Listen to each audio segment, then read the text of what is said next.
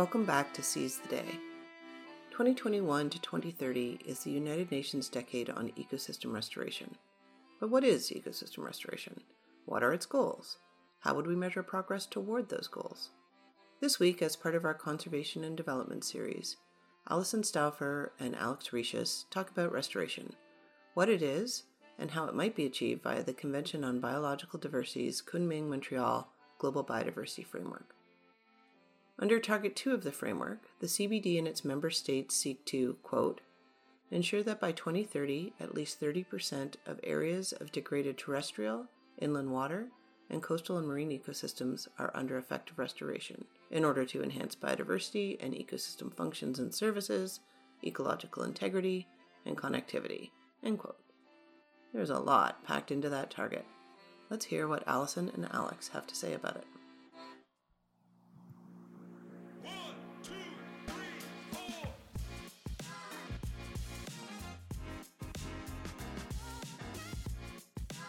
Hello everyone, and welcome back to another Seize the Day episode with your hosts, Alex and Allison.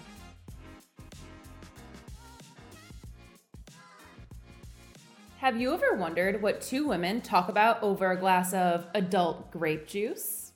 Most people might talk about their latest TikTok creation, what Netflix shows they've been watching lately, or about that half-eaten sandwich that's been sitting in the work fridge for months. But for us, two marine scientists at the Duke Marine Lab, our conversations usually revolve around debating whether or not everyday objects such as refrigerators, car tires, and old school buses can be used to build artificial reefs for restoring degraded ecosystems. School buses? They surely can't, can they? And if so, is that really restoration or just marine dumping in disguise? What then is restoration really? Grab your drink of choice, relax, and join us as we ponder the enigma that is restoration. Cheers. Cheers! Where does your mind first go when you hear the word restoration? That's a good question. I think I typically think about restoration as some large-scale project that completely rebuilds a degraded natural ecosystem. So for you, the main point is rebuilding nature and a sense of naturalness? Yeah, that sounds about right.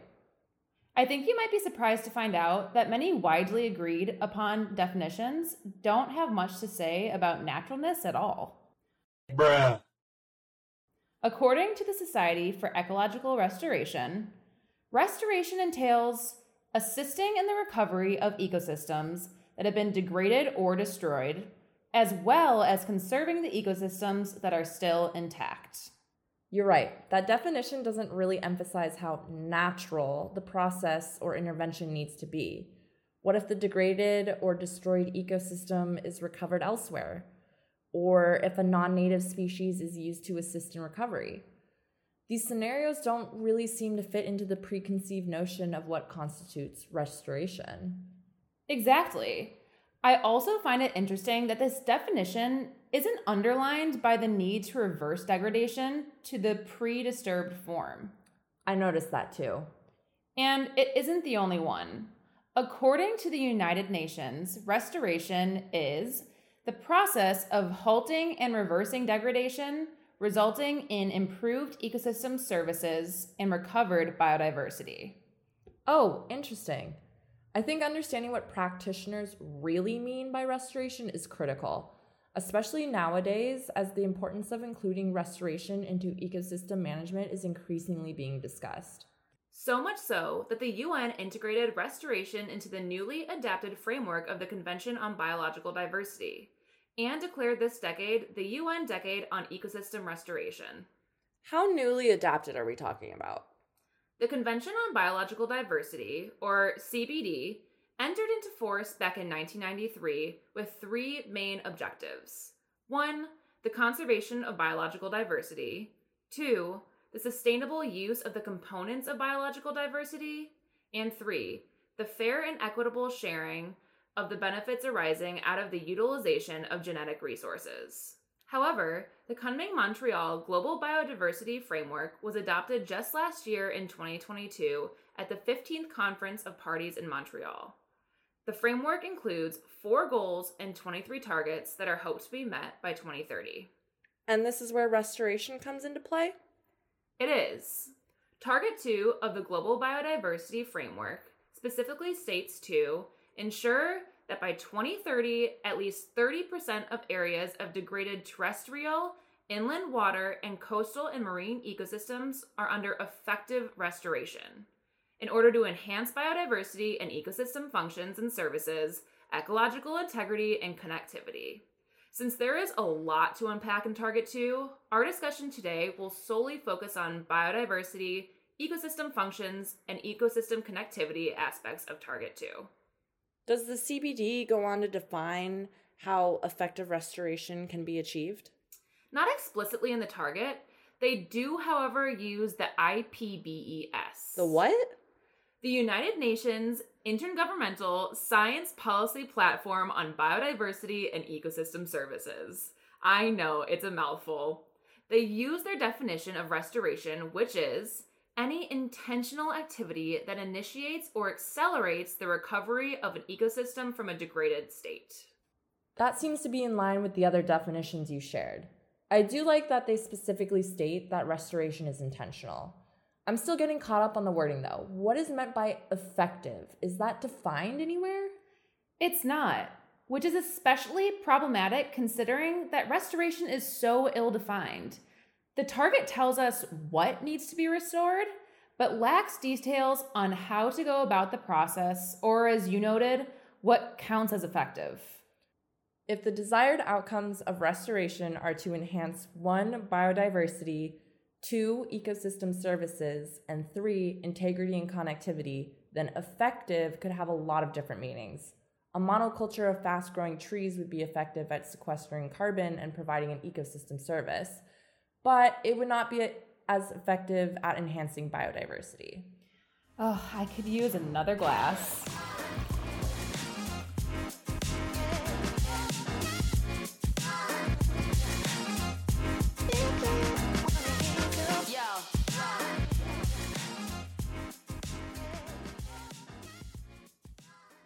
With restoration having multiple definitions, interpretations, and applications, I wonder whether this ambiguity creates space for something like artificial reefs to be considered as restoration. I'm extremely confused. You're confused, I'm confused, bro. I'm not gonna lie. The word artificial seems so, for a lack of a better term, fake. Well, these reefs are artificial in the way that they mimic natural reefs out of man-made materials. For example, we have your stereotypical coral reef transplanting sites, oyster sanctuaries, and shipwrecks, as well as some unconventional types like decommissioned oil rigs, concrete piping, and reef balls. I even read once that a nonprofit in Florida has installed over 1,000 concrete mermaid sculptures at the bottom of the ocean. So you name it, and it's probably a reef. Going back to our conversation on naturalness, I would imagine some practitioners and environmentalists would find these types of reefs controversial simply because of the high level of human intervention and lack of natural materials used. That being said, the definitions that we discussed earlier don't specify naturalness as a criteria for restoration. Exactly. If we go back to our definition of restoration used in the CBD, I would think artificial reefs certainly count as intentional activity, since they are being deployed purposefully. But I'm not so sure about the part of the definition that addresses the recovery of a degraded ecosystem. I think this is why artificial reefs are a great example to problematize what constitutes restoration, because it would depend on the application of the reef. Say a decommissioned vessel is sunk on a barren portion of the ocean floor that wouldn't otherwise have any structural integrity to it. Is that assisting in recovery? That's a tough one, because if you have the same scenario, but the vessel is sunk where a thriving coral reef used to exist, then I would think you could argue it is assisting in recovery. Exactly. I think artificial reefs under some circumstances could be considered restoration, and potentially even effective restoration under the CBD. With that being said, I don't think artificial reefs are a one-size-fits-all solution to seafloor restoration. Okay, now we're getting somewhere. I think it would also be helpful to chat about how Target 2 of the CBD can be applied to artificial reefs. All right, let's dive into Target 2.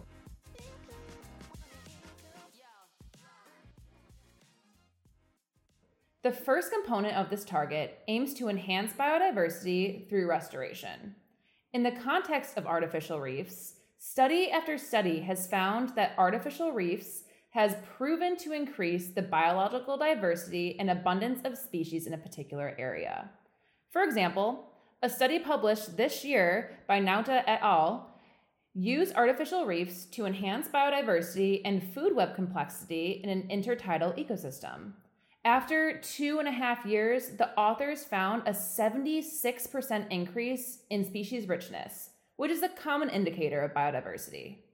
That sounds like a huge success to me. It makes sense that an increase in habitat, whether man-made or natural, would increase the available resources present to support a more biodiverse ecosystem. I just wonder how these reefs might compare to their natural counterparts. Surprisingly, in a lot of the papers I read, they actually compete pretty darn well with their natural counterparts. A study by Song et al. Found artificial reefs to outperform surrounding natural habitat in the northern Yellow Sea on a variety of biodiversity indicators.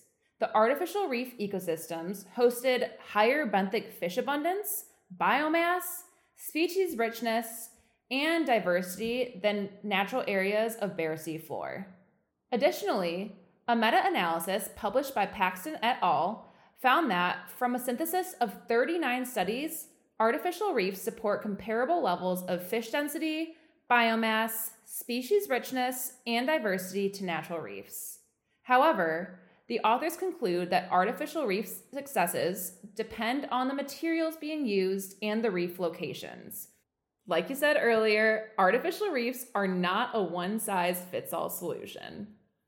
So from a biodiversity standpoint, artificial reefs sound like a pretty encouraging form of restoration. And I get the idea of not being a one-size-fits-all solution, but it sounds like the more we study the impacts artificial reefs have on ecosystems, the better we will be at tailoring reef materials and sizes to different benthic communities. Exactly. I also understand that conserving natural, untouched, healthy ecosystems is the most ideal way to protect biodiversity, but artificial reefs seem like they might be an effective plan B for restoring what is already degraded. Let's get into the second portion of Target 2, using restoration for enhancing ecosystem services and functions.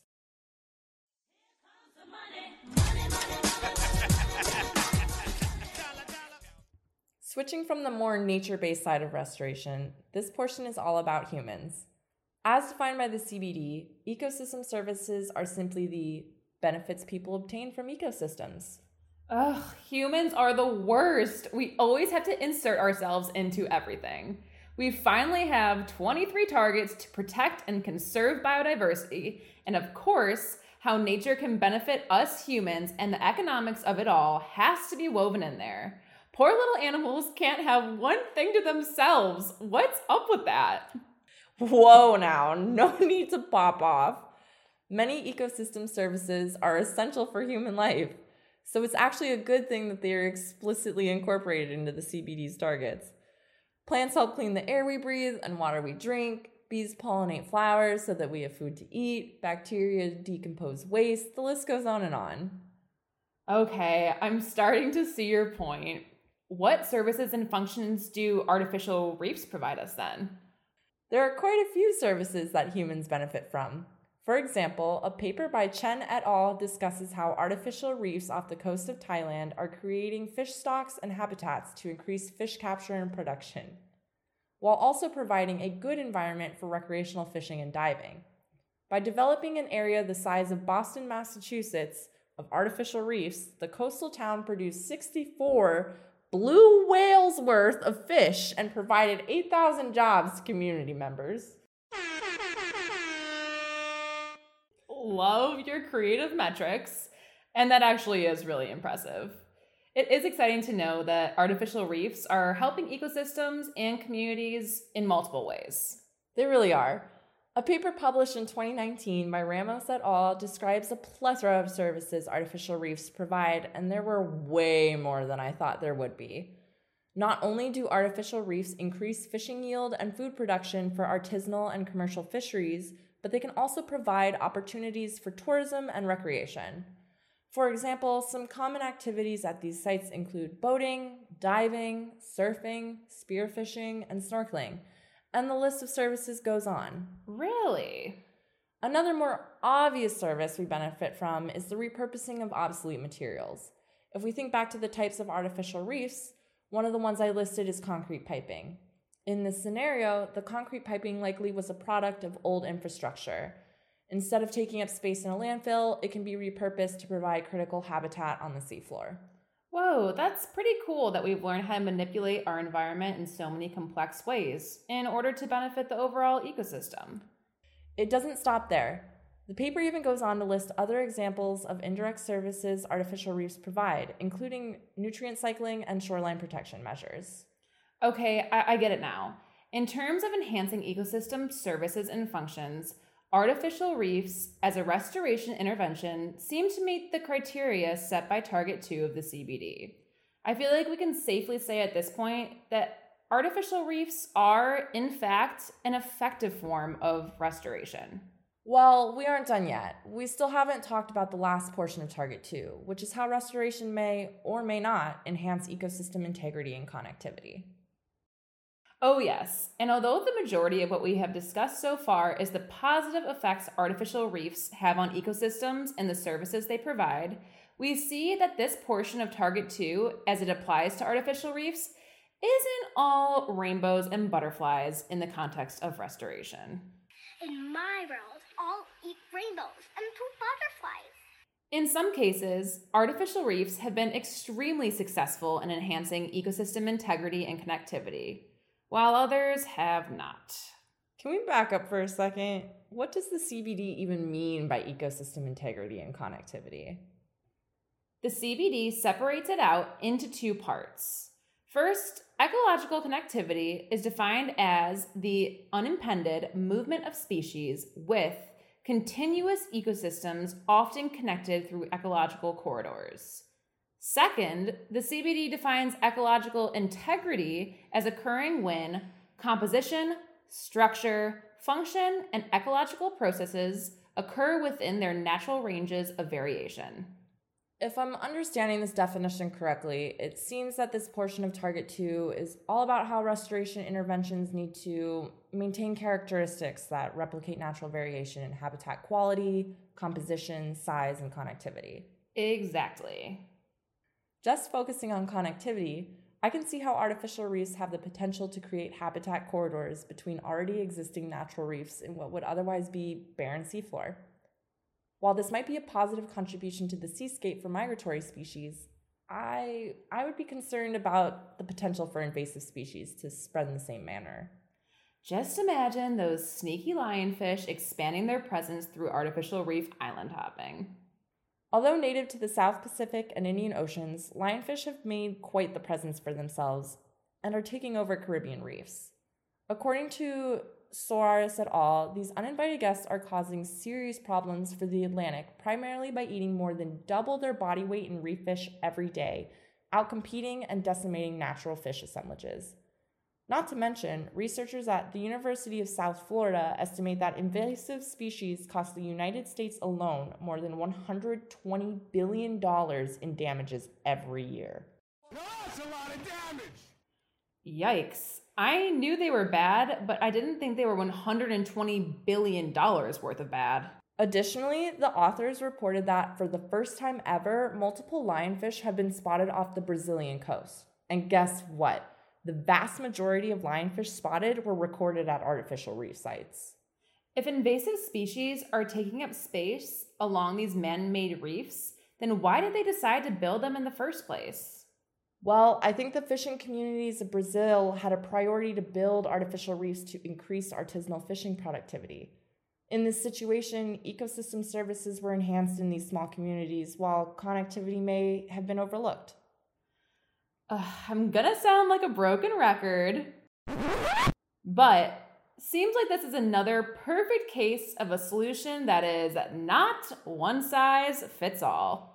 Who knew that women's clothing and restoration had so much in common?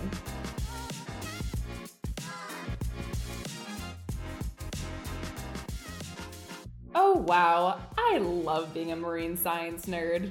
Nothing I'd rather do during happy hour than chat with my bestie about these fascinating topics. I think we could probably talk about this for another 10 more episodes if we had the chance. Well, that would mean we would need 10 more bottles of adult grape juice. Just kidding. But in all seriousness, using artificial reefs to problematize what counts as restoration and how it can be applied to meet Target 2 of the CBD was really eye-opening. With so many definitions, interpretations, and applications of restoration, it's easy to get lost in the restoration sauce and really nail down what interventions can be used to accomplish this target in the future. I think there's a strong, while controversial, case for artificial reefs in restoration.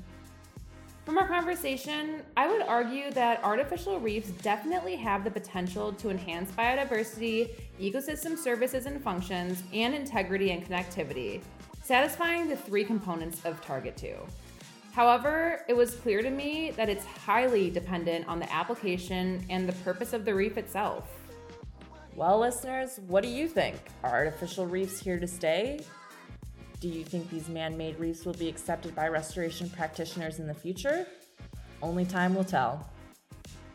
Thanks for listening to this episode. If you want more information on anything related to Target 2 of the Convention of Biological Diversity, restoration ecology, or artificial reefs, check out the links in our podcast notes.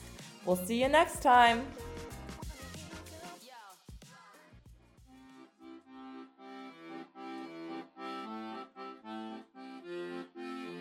Thanks for listening to Seize the Day. Today's episode was written and recorded by Alison Stauffer and Alex Recius. Final editing was by Hafalobo. Our theme music is by Joe Morton, and our artwork is by Stephanie Hillsgrove. Follow us on Instagram and Twitter at SeizeTheDayPod, and visit our website at www.sites.nicholas.duke.edu/seizetheday. Don't forget to leave us a rating on Apple Podcasts or wherever you listen.